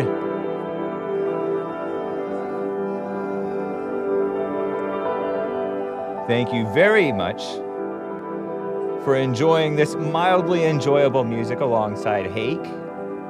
Good song. If this is Christmas music, well, Christmas is now pagan. Hake, make it stop! We are almost back. I gotta close out the interview, which was so rudely interrupted by this technology, with Dylan Burns. Let me see. Are you back, Dylan Burns? Can you hear me? I am back. Maybe it was the Rothschilds after all, trying to... Nah, of course not. But, yeah, my technology's garbage. Very sorry about that. It just is what it is. I took this computer through a war zone. I'm surprised it lasted as long as it did. Right on. I have a few super chats to read, and then we'll close out with anything that you want to share with the people, man, if that works for you.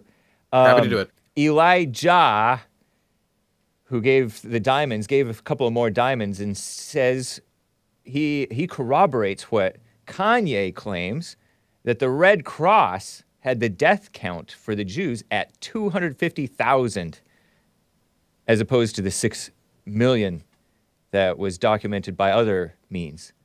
Well, the Red Cross were kind of bamboozled that entire war. They were actually given tours of Nazi death camps during the war, and they walked away with the impression of, oh, this is fantastic, this is all good, this is like everything's fine and dandy, whatever, and then left.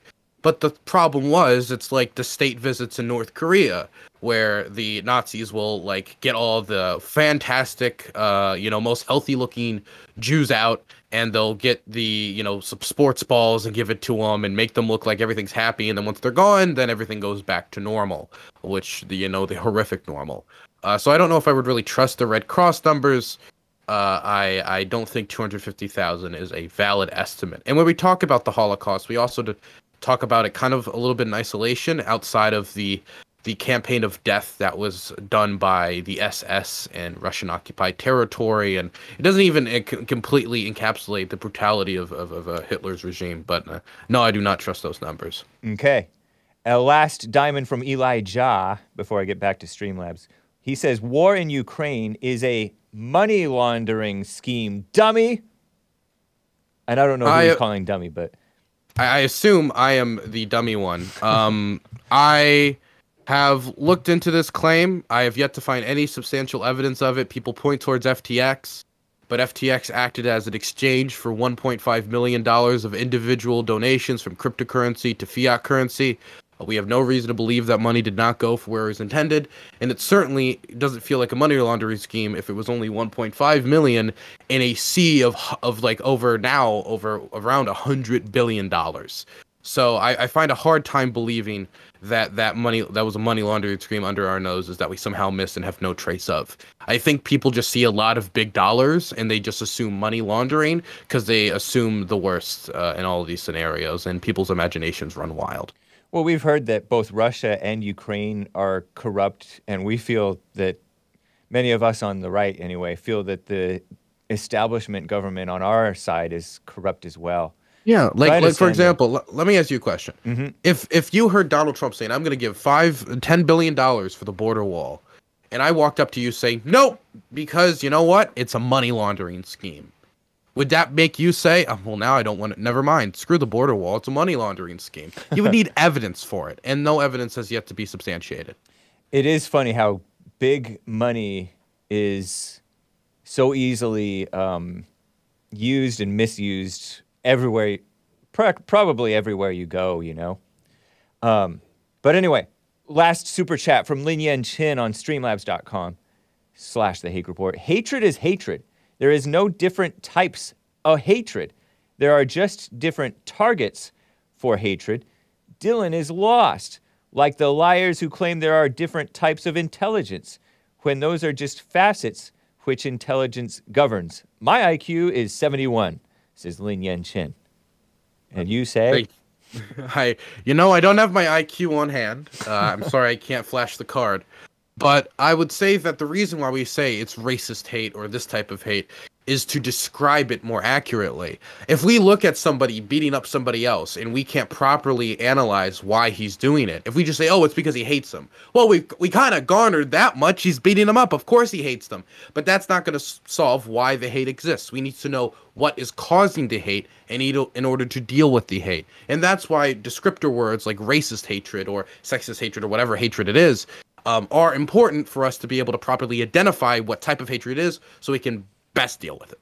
But I say that the race doesn't cause the hatred. The hatred is already in the person and the sex, because men and women hate each other and women hate each other and everybody hates everybody. I say that you deal with the hatred and not try to put an extra punishment for a group targeting type of a hatred as opposed to everybody else's more normal, typical run-of-the-mill hatred. I think racist hate is and type of hate that pulls at the threads of society and creates division that can lead to very horrific consequences. Yugoslavia is something I would point towards, where ethnic hatred got out of control and led to genocides and the splitting apart of what was once a somewhat prosperous country in Yugoslavia. And that has happened in not only Yugoslavia, but in other countries as well. And so I do think that these descriptive words are important if we're going to be able to identify these types of hatred to deal with it. And we need to do everything we can to disincentivize the types of hatred from collapsing a society and causing you to kill your neighbors. It's very horrific, the types of things hatred can do to you. We should disincentivize all hatred, though, because racism is an accusation mainly lodged against whites, who are generally like the least of offenders in America. But this hatred towards whites is out of control, and I say that's not racism. I say it's out of control in America, not that whites are getting killed like crazy. They are getting killed disproportionately in terms of the interracial violent crime, but that's not going to solve the issue by pointing out, saying, oh, it's anti-white racism. That won't help either. You have to deal with the anger within everybody. I mean, you have to point people back to themselves rather than feeling like victims and pointing at other people as hating them, which they may well do. I don't know if I agree with that. I think, well, first off, I would say that the majority of hate crimes are committed by white people. Just statistically, it would be nearly impossible for that not to be the case. Right, but because the majority of Americans. But you said that it wasn't mostly white people, but it is mostly white people. But I didn't say hate crimes. I'm talking about interracial. Hate crimes are a political thing that we should get rid of. But again, I would point towards the idea that hate crimes threaten the security and tranquility of the state in a way that other types of crimes and murders do not do. Crime, of course, causes a level of instability, but it doesn't inspire a certain level of instability in others. If I hear one guy murdered somebody else, I don't think those motherfuckers. People, a lot of times, that's not what's going to come over people. But if you hear person murdered person A murdered person B because person B was part of this group, that is going to cause more instability. For example, you don't see riots following X, Y, and Z murder of some random person and some random mugging. You see it when we find out it's racially motivated. We see massive protests after. But that's the thing is you're saying that, oh, just don't pay attention to it or just call it hatred, or but it's maybe a lie. Like let's not acknowledge that it was racially motivated in some way if these hate crimes occur. But we can't deny reality. But they're imagining that but that's not always the case. Like a lot of these most of the time hate crimes, it depends on the case. George Floyd was not a racially motivated situation, but they pretended like it was racism. We don't know for sure exactly what motivated. So then why did they riot? What we do know is that it was an instance of police brutality. No, and it was an instance of police brutality. No, it was not brutal. I think choking someone to death is brutal. Yes. I don't know that it was. First of all, I don't believe that it was necessary. Well, far be it from me to disagree with the correct narrative, but my point is that that may have been excessive force. Maybe it may well have been. I don't know. But the pretense, that was an example of this witch hunt against imaginary racism and against white people, white cops especially. Blacks are killing more than twice as many whites every year as whites are killing blacks, but we're told that blacks are the biggest victims. They're also the biggest perpetrators of the violent crime. I don't think you're understanding what I'm getting at. When these types of things happen, No, I get it. The instability just naturally happens, not only in the United States, but in every country. Now, your solution hasn't really worked anywhere as far as I'm aware. Nobody's tried it. The solution is, well, you can say nobody's tried it. Nobody's tried truth. Nobody's tried truth. Yeah, because if you look at the media, the media has been... Nobody's tried truth. Nobody in any country has ever tried truth before like you're offering. Right, because if you look at how the media is being very... Thank you, man. It sounds a little bit sarcastic, maybe. But it is a little. The media has been very dishonest, and I don't know if it's because they're just self-deceived themselves.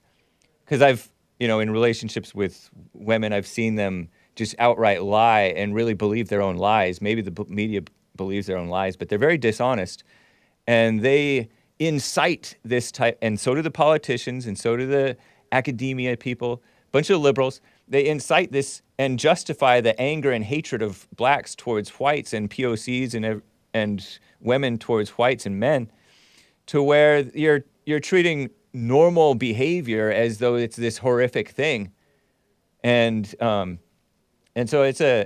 that's what's increasing the instability.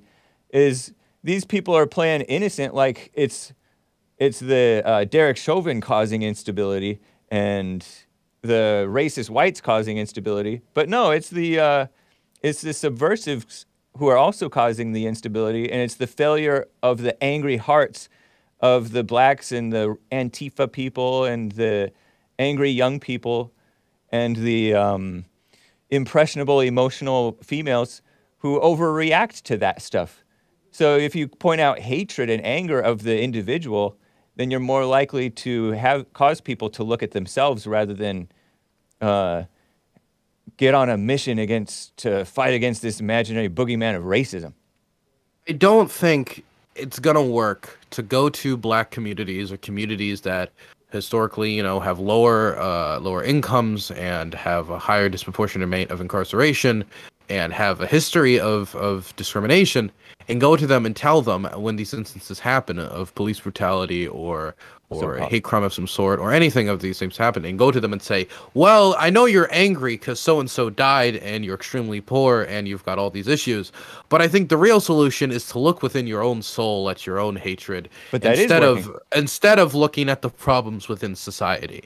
Because the problems within society is why they're angry. No, it's absolutely. No, it starts in the absolutely. There's a reason why it's disproportionate. There's a reason why this anger is disproportionate amongst the communities affected by these societal issues. It's because societal issues is where this anger is coming from. But it's that anger is encouraged, and it is fed from angry mothers, and they don't have their fathers, and they're fed this exaggeration / lie of racism. Why is it?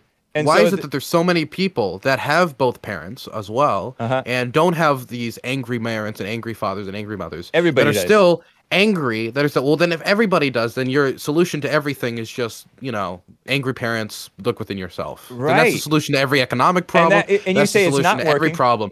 It's a cure-all. It sounds like you sound like a little bit like one of those 1880s hucksters saying this will cure your cancer, this will cure your diseases, this will cure your everything. The point is, then you can see clearly, though, you can have wisdom in how to deal with the situations and have men of logic. Like, I think that was a famous line on the Hippy Dippy Round Table. Men of logic. Men of logic, rather than emotional, intellectual, female-minded liberals and rhinos running the show. I think Jesse men Lee, of logic. Jesse Lee has brought that message to the blacks, and blacks are waking up and turning around, and really all people, because it's a message, like you said, for everyone. I think men of logic. Are you still a Christian? I don't really know anymore. It's kind of hard because don't let the Christians turn you away from being a Christian. That's what it feels a little bit like. Hey, you earlier today was like all these people, they believe in Ukraine, so I'm again, I'm looking the other way. Why can't I do that? Why is it wrong when I do that? But okay, No, when go you do ahead. it. Anyway. Okay, but Last I word think for you. I think men of logic would still look at the situation and would still say that there's societal issues that have to be addressed if we're going to deal with the disproportionate levels of crime in certain communities, disproportionate issue of poverty, of low standards of education, and all of these issues. But last thing I wanted to say, you keep calling these people rhinos. I assume you're referring to the John McCain types, maybe the Mitch McConnells, these types of people. I would assume you're calling the rhinos. But the MAGA movement and this new wave of Republicans are the new people on the scene. They're the new kids on a block. Yeah. John McCain, Mitch McConnell, they've been in the Republican Party a lot longer than Donald Trump and most of the MAGA movement, Marjorie Taylor Greene, Matt Gaetz, these people have been. So my question, Rhino stands for Republican in name only. They've been Republican a lot longer, and they've been doing stuff this way for a very long time. Wouldn't the real rhinos be Donald Trump, Marjorie Taylor Greene, Matt Gaetz, the people who have just arrived to the Republican Party and want to change everything to make it different than what it has been historically? Well, I say rhino because these people have, and many of the people whom you mentioned about the MAGA stuff, have forsaken the platform of the Republican Party that was once about family, morality, God, love, country, and strong military and stuff like that, strong borders. The people who forsake those values are what I mean by rhinos. I basically mean practically the whole Republican Party, except for like one or two, are a bunch of what I would call rhinos. So I guess. No, I mean, like, I look at George Bush. This is somebody who tried to make a constitutional ban on gay marriage, right? But that was decades ago when it was politically expedient. Wait. That was 2007.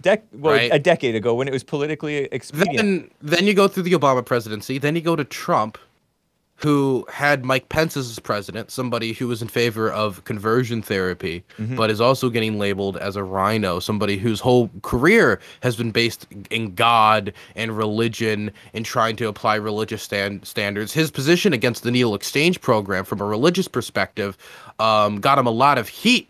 And he eventually had to turn back on that position because of how much heat was taken on it trying to defend that position.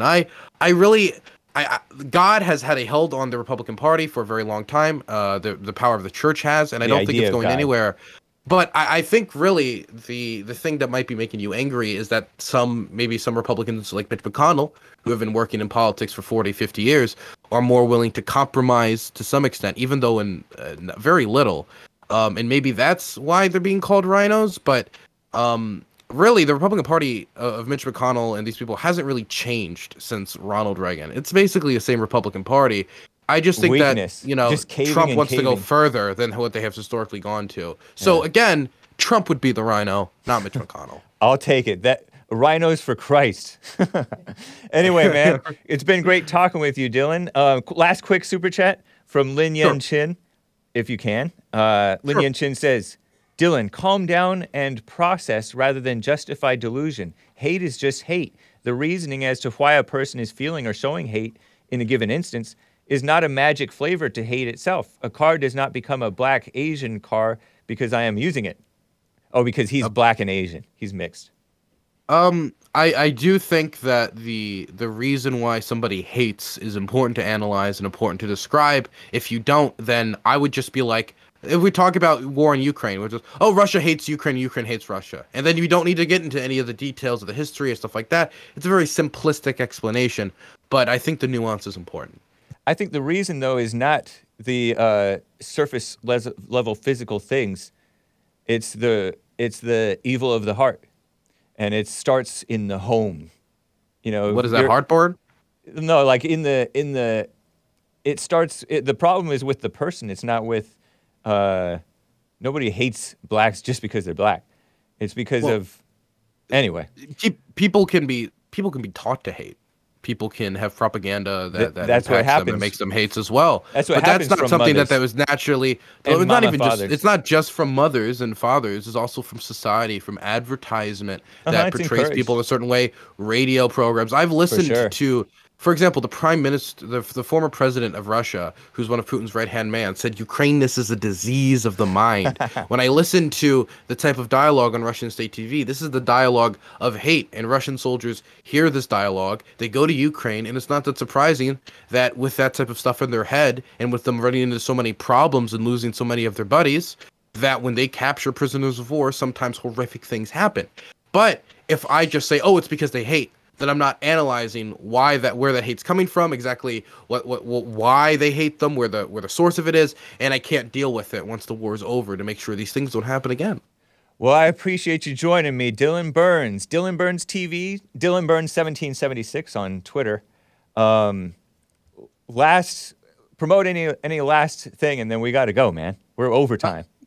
Yeah, you can just follow me on Instagram, Dylan Burns TV, YouTube, Dylan Burns TV. If you want my live daily stuff and not my longer projects, Dylan Burns Live on YouTube, and I also stream on Twitch, Dylan Burns TV. I just want to give a shout out to my man Joe Biden and Hunter Biden. I want Hunter Biden and Zelensky to run for president in 2024. I think it'd be a great coalition. I want Dr. Fauci to be head of the CIA. Thank you very much for having me on. Yeah, thank you. Make sure you tune in to Church with Jesse Lee Peterson on Christmas Sunday. If you like. Amen. I'll be sure to tune in for a bit. Right on, man. Take care. Take care. Bye-bye.